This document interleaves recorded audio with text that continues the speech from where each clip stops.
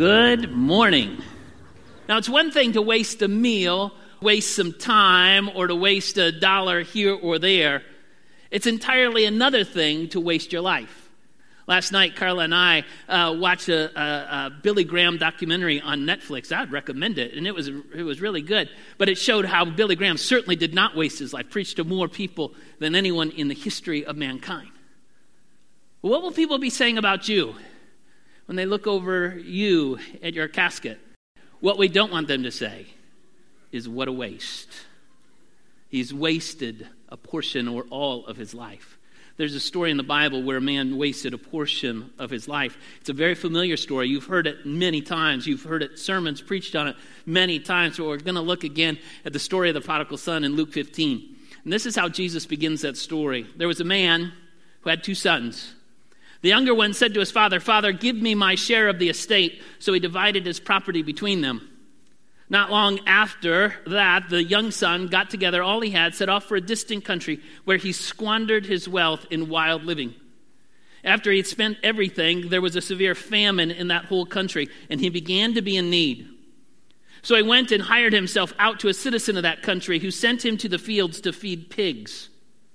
He longed to fill his stomach with the pods that the pigs were eating, but no one gave him anything. Let's stop right there. We know this story. What a terrible, sad picture. This young man now living with the pigs, longing to eat the pig slop that the pigs were eating. Of course, we know the rest of the story because you've heard so many sermons on it before. The kid comes to his senses. He realizes that he would be better off at home, even if that meant that he was a servant at his father's house, no longer a son, but a servant. And so he gets himself up and he starts to walk home and he practices his apology all the way home. But when he's a long way off, the Bible says, and Jesus tells him that story, his father sees him and is so happy to see him. He runs and grabs him and hugs him and they celebrate the homecoming of the son. And we love that story, I think, because we can all put ourselves, maybe not to the degree of the prodigal son, but we can all put ourselves in the prodigal's shoes, or sandals, as it were. We can imagine how we have gone wayward in the times that we have done things that we wish we wouldn't have done, and the times that we have been away from the Father, and yet when we've come home, He has embraced us. And the promise is that He will welcome us home as well when we come to our senses. And so we love that story, and as well we should. But what if the story ended where I ended it? It doesn't. We know the rest of the story. But what if it ended right there? The younger son squandered his inheritance, living with the pigs, wishing to eat the slop that they were eating, and there he died. The story would be a far different story. We wouldn't love it not nearly as much. In fact, we would say, what a waste. Look how that young man wasted his life. And really, he gives us what I would call the how to waste your life in 5 easy steps. He followed all 5. The first is to think only of yourself. That's what he did. He went to his dad, "Pops, I want my inheritance right now." It's a strange thing to say. It's not strange for kids to want a loan from their family. My boys would do that all the time. "Dad, can I have $5? Can I have $10? The older they got, the more dollars they wanted. I get that. That's not what's strange. That's not what's curious. What's strange is that he says he wants his inheritance. When do you get your inheritance? You get it when the person is dead. That's the only time you get an inheritance. The person has died. And yet he goes to his living, very much alive father and says, "Dad, I want my inheritance now." In other words, he's saying, "Dad, I wish you were dead. I'll take what's mine. I don't want to wait for later. I want what's mine right here, right now." Obviously, he wasn't thinking of what his father would think about that. He wasn't thinking about how his brother would now have to do double the work. He wasn't thinking about the other servants on the property that he's taking half, and so their economic situation would be far less. No, his deplorable behavior, attitude is selfishness. He was only thinking of himself, not his dad, not his brother, not the servants, not anyone else. It was me, myself, and I. If you want to waste your life, think only of yourself. Don't think about how your actions will affect others. Don't think how your attitudes will break the heart of others. Just do what you want to do. Hey, it's a free country. You can do whatever you want. Just think for yourself, only yourself. The world revolves around you. Rationalize your behaviors. Tell yourself that you deserve it. And you will be on the first step to a wasted life. See, those that have a wonderful life, like a Billy Graham that I watched last night, they give themselves to others. They share themselves with others. But when you're wasting your life, you're only thinking of yourself. The next step in wasting your life is spend too much time doing what you know you shouldn't be doing. Jesus told us the younger son got together all he had, set off for a distant country. There he squandered his wealth in wild living. Now, we don't know exactly how he squandered his wealth. We don't know exactly what a wild living means. But I think it's safe to say that he wasn't going to Bible studies and hanging out in youth group. And this kid, if you want to waste your life, do the things that you know you shouldn't be doing. Next week on the tagline, I think, on the video, it's going to tell how the average American spends 3 hours and 35 minutes every day on their phone, and how the average American spends 5 hours and 4 minutes every day watching TV. And guess how much? Just take a wild guess at how much the average American, according to Barna, spends in prayer. Guesses? 1 minute. We pastors, we average 5 minutes. Woohoo! Listen, spend your life doing things that you know you shouldn't be doing. That's how you waste your life. Now, you don't need me to give you a list. You already know. The Lord is very, very faithful. He'll remind you of what you should be doing, or where you should be going, or where you should be avoiding. You don't need me to tell you that. You already know. So how do you waste your life? Well, think the world revolves around you. Think only of yourself. Spend too much time doing things you know you shouldn't be doing. The third thing is pick the wrong friends. Now I don't know who the prodigal son's friends were, but we know in the story, when the older brother is bitter and complaining about the younger son, he says this, "But when this son of yours has squandered your property with prostitutes comes home, you kill the fatted calf for him." Now, I don't know if he was spending how did the older brother know that? He hadn't seen his brother. Was he just projecting that his brother had spent all the money on prostitutes? I don't know. But again, we can know that if he had good friends, had he had good friends and he was out wild living, squandering all the money, his good friends would have told him the truth. Hey, you got to slow down. You're headed down the wrong road. You're going to be in real trouble. Good friends would have spoke the truth into his life and not wasted all of his money. And when all of his money was gone, all of those so-called friends were also gone. If you want to waste your life, think only of yourself. Spend too much time doing things you know you shouldn't be doing. Pick the wrong friends. Now, don't hear me say you can only have Christian friends. It's important to have non-Christian friends. It's important to have people that you can invest your life in and point them to Christ. Now's a good time for a commercial. Easter is coming, and you need to be thinking of people that you can pray for and invite to Easter Sunday. That's a really important deal. And so it's important that we have those relationships with non-Christians. Jesus hung out with sinners, we're told that. But notice this, Jesus didn't get spiritual advice from those people. Jesus didn't go to the publicans, to the prostitutes, and ask them for godly wisdom. He had his inner circle of disciples. He would go to the Father. He wouldn't go. He was friends, but he wasn't getting advice from those. So if you want to waste your life, think only of yourself. Do those things you know you shouldn't be doing. Pick the wrong friends. And finally, don't think, number 4 is don't think about tomorrow. That's how the prodigal son, we're told he squandered his wealth in wild living. And after he spent everything, there was a severe famine in the whole country, and he began to be in need. Eat, drink, and be merry. Tomorrow never comes. Well, yes, it does. Tomorrow does come. Not only is there a tomorrow, but there's a judgment day that is also coming that we need to prepare for. And those who waste their life, they never think about the future. They don't think about how they're living today is going to affect their tomorrow. They only live for today.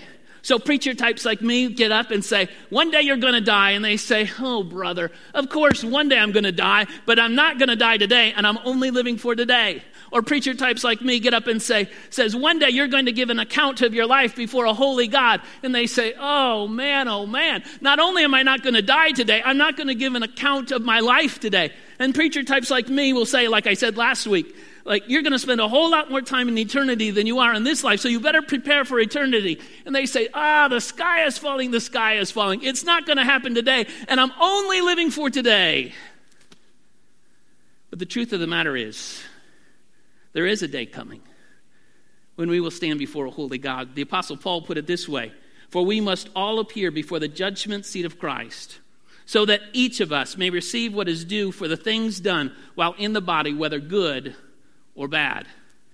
Now, my point is not to scare you or frighten you, but the reality is we will all stand before a holy God one day and give an account of our actions, of our attitudes, of our words. No one will be exempt.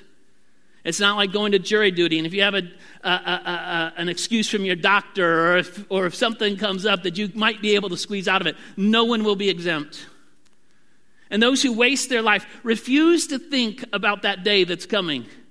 Those who spend their life and who make a difference in their life, again, like Billy Graham last night, they always know there's a day coming. A day when I'll have to give an account, a day of reckoning, when I will stand before a holy God and I'll say, what did you do with your life? See, folks wasting their life, they don't prepare. Folks wasting their life think only of themselves. Folks wasting their life do the things they know they shouldn't be doing. Folks wasting their life hang out with the wrong crowd. Folks wasting their life never think about tomorrow. And folks wasting their life live a life that they hate. You want to waste your life? Live a life you hate. Day after day, you hate it. You're in a pit and you hate it. You can't get out and you hate it over and over and over again. The prodigal and his so-called friends spent all of his money. And then when his friends were gone and a famine came, Jesus said this: he went and hired himself out to a citizen of that country who sent him into the fields to feed pigs. He longed to fill his stomachs with the pods that the pigs were eating, but no one gave him anything. What a horrible life. This guy, remember, Jesus is talking to first century listeners. To be feeding pigs, to be hanging out with pigs, to be wishing you were eating pig slop, that's rock bottom. You can't get any worse than that. You can't get worse than feeding pigs, hanging out with pigs, surrounded by pigs, longing to have the slop that they are eating. That is rock bottom. Remember, in the first century, if you had touched a pig, you couldn't go to the temple. You were considered unclean. It was the worst of the worst. And that's where this guy is. The worst of the worst possible conclusion. He was living a life that he hated. Now, I've known plenty of people who've gone through life living a life they hated. Maybe it's because of their own choices. Maybe it's because of someone else's bad choices. Usually it's a little bit of both. Their bad choices, someone else's bad choices. But it's got them to the place where they don't like their life. And people who waste their life, they don't understand one very important thing. No matter how bad their life has been, no matter how many mistakes they've made, as long as they're living and breathing, they can still change.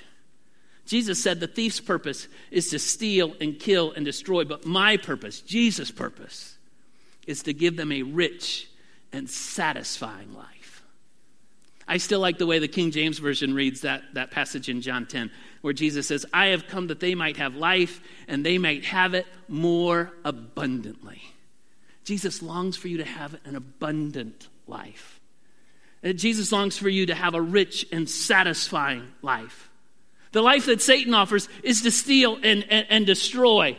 The life that Jesus offers is one of abundance. You see, people who are wasting their life, they think only of themselves. The world revolves around me. They spend too much time doing things they know they should not be doing. They gather around themselves the wrong crowd, friends that have a similar thought. They'll drag you down. They never think about tomorrow. Tomorrow never comes, and they hate the life they're living. And there are plenty of people like that. Not just guys like the prodigal, not just guys hanging out with the pigs. In fact, I think I could make the case that the older brother was also living a life he hated. Remember, he never left the farm. He was productive. He worked the farm. He was still there. But you can tell by his attitude that he was living a life that he hated. He was harboring bitterness. He wasn't happy. He couldn't even rejoice when his long-lost brother had come home. Talk about a pitiful, pitiful life. He is bitter and carnal people. They live a life that they hate. Bitter and carnal people are wasting their lives, like the older brother. Like the younger brother, was thinking only of himself, complaining, woe is me, I'm missing out on all the fun, I got to be here on the farm. Like the younger brother, he spent too much time doing things he shouldn't be doing. Again, complaining, moaning, groaning, becoming a martyr. Oh, look what I gave up. Like the younger brother, I think the older brother picked the wrong friends. We don't know anything about his friends. He tells his father that he never got to kill the fatted calf and hang out with his friends. Who knows if he even had any friends? A grump like that, he might not have even had any friends, for all we know. He certainly wasn't thinking about tomorrow.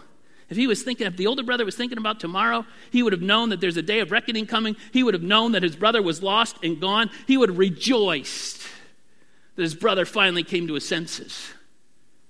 He was living a life he hated. You see that when he's so upset, when he learns that his kid brother is home.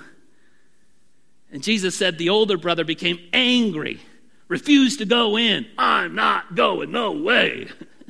What a baby. So his father went out and pleaded with him. But he answered his father, look, all these years I've been slaving for you. He's not a slave. It's all going to be his. He's working on his own property. It's his. He's not a slave. And I never disobeyed your orders. You never gave me a young goat so I could celebrate with my friends. And then when this son of yours squandered your property with prostitutes, again, we don't know if that's true or not. Comes home, you kill the fatted calf for him. Wah. People who are wasting their lives, even when they're being productive, they go through the motions. They hate their life. There's no joy. Listen, there's a better way to live. The first son's actions, of course, were deplorable. The second son's attitudes were deplorable. But in the end, that's not the end of the story. We know the end of the story is the younger son, comes to his senses. That's what it says in verse 17. When he came to his senses, when he figured it out, that he'd be better off at his dad's place being a servant, when it dawned on him that this is no life to live, when he recognized that he tried everything the world had to offer and it came up empty, when he recognized and realized he had made mistakes in his life, big mistakes, and he needed to apologize and say, I'm sorry. When he came to his senses, he got up, went home, saw his father. I hope the older brother came to his senses. We're not told if the older brother ever came to his senses. Here's the deal. God's not going to force you to come to your senses. God may make a compelling case, like I think the father did to that older brother. The father said, my son, you're always with me. Everything I have is yours. You're not a slave. Everything I have is yours. But we had to celebrate and be glad because this brother of yours was dead. Is now alive. He was lost. Now he's found. Of course we've got to celebrate. I hope the older brother came to his senses. I hope he realized that he had become so embittered that he couldn't see or hear. Do you remember Jesus? He would often say that. He who has ears, let him hear. He who has ears, let him hear that your life does not have to be a waste. He who has ears, let him hear that God has a better way for you, a better plan for you. He who has ears, let him hear. The good news is that you can always, if you're living and breathing, you can always come back. And God will welcome you home. When you come to your senses, God has a better plan.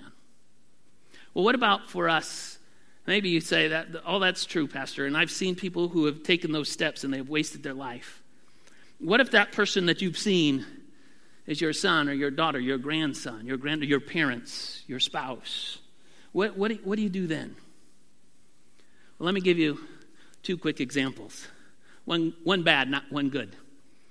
The first example is from a story that happened long ago, probably 20-some years ago. I got a phone call from a dad who asked if I could go visit his son in the hospital.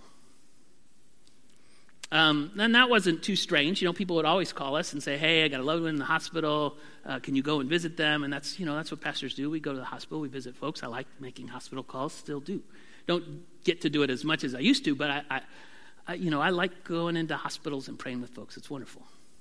So this dad called me up to see if I would go visit his son. What made that strange is that guy didn't go to my church. He was faithful. He went to another church. I didn't know his son from Adam, but I knew his pastor did know his son because that's the church that they went to. And so, I was curious. Why are you calling me to go visit your son? Is your pastor sick? Is he out of town? Is he unavailable? And then he told me a lie.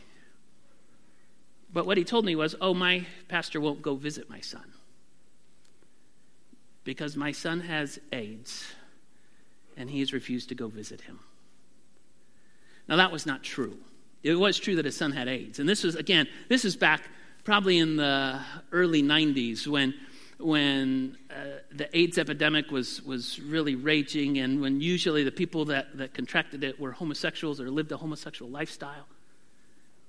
And so he told me that his pastor wouldn't go. I knew that guy's pastor. That guy's pastor's in heaven now. I saw that guy plenty of times visiting lots of people in the hospital. And I know that guy, that pastor's heart, and he loved people, and he would have gone to visit that kid in a heartbeat.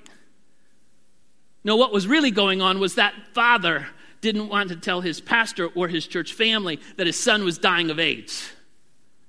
That they had a contentious relationship ever since his son came out of the closet. And he got to the point where he couldn't even ask his own pastor or his friends at church to pray for his dying kid. That's what was going on. And so I went to the hospital. In fact, I went several times to visit that young man. And the story has kind of a bad, kind of a good ending. The bad part of the ending is he did eventually die of AIDS. I conducted his funeral. The funeral was packed out. I was able to preach the gospel to a lot of people who normally wouldn't go to church. And I was able to tell them a couple of good news. One good news is that he and his father eventually did reconcile. And the second part of the good news was that even more important was that he reconciled with God. And I was able to pray with that young man. And he invited Jesus into his heart. And I could stand before that crowd and say that Jesus welcomed him home. I tell you that story because that dad almost waited too late. Because of their relationship, because he wasn't happy, because he was upset about some of his son's actions and attitudes and all the rest, it was almost too late. We need to be like the father. And if we've got a prodigal, we need to go out to the road. We need to be on our knees. We can't quit. We got to keep praying and looking and waiting and expecting God to work a miracle. If he doesn't come home today, maybe it'll be tomorrow. Okay, that's a bad story. Let me tell you the good story. The good story is another parents. They were awakened in the middle of the night. I don't know this family. I just read about it. Awakened in the middle of the night. And phone calls in the middle of the night are never good, right? You never get a good phone call in the middle of the night telling you to, Yahoo, I just got $1 million. They don't do that. Phone rings in the middle of the night, it's bad news. They picked up the phone, and on the other end of the line was a girl sobbing. Sobbing. And all that she could get out was, Dad, I'm pregnant. Well, the dad, he's still kind of groggy. He just woke up. And he said, honey, I love you. We'll be here for you. And he said, can I pray for you? She was just sobbing. And so he offered a quick prayer. The dad knew she wasn't in any condition to talk at that point. And so he said he would talk to her soon, and they hung up. The next morning, the dad got up, and this was before cell phones and texting, really emails. He wrote a letter with real paper and real pen. You can do that. And so he wrote her a letter. And in the letter, he said, your mom and I were shocked by the phone call that we received last night. But we want you to know that we love you. And nothing you told us on the phone will stop the fact that we love you. And we will always love you. And we don't know all the details, but we know this. God will still work through this situation. And God loves you. And we do too. He said, and when you come home, you can expect that I will be at the front door.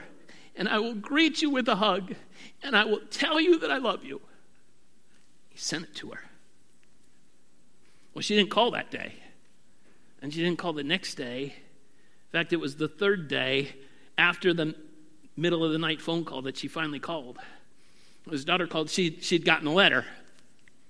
And she called. And she said, Dad, I got your letter. I don't know what in the world you're talking about. His daughter hadn't called them. She was in college, yes, but she was not pregnant. She didn't even have a boyfriend. And and the story went on to tell how that lady grew and kept that letter. And even after her parents had passed, she would continue to go back and read that letter and reread that letter of how her parents loved her. Even when they thought that she had, done whatever, that their love was strong and sure. And that's what the article was. But I thought about that girl that made the wrong phone call. She dialed the wrong number. And I thought, I wonder if she dialed the wrong number. Or I wonder if the Lord just knew that at that moment, she needed to hear somebody say, I love you. We'll get through this. Can I pray for you? Maybe that's what that girl needed more than anything else. Maybe if she had called her real parents at her real home, maybe the response would have been far, far different. And what she needed at that hour was just a loving response of who she thought was her dad. Listen, we may have prodigals in our life. Don't stop calling out to the Heavenly Father on their behalf. Keep it up. The reality is there is a judgment day coming. We don't want anybody to miss it. And so, Lord, help us. Keep us faithful. Love our kids, Lord, even when we can't talk to them. Thank you, Lord, for what you're doing. We know you're faithful, and you're going to do it. Thank you, Lord. In Jesus' name, amen.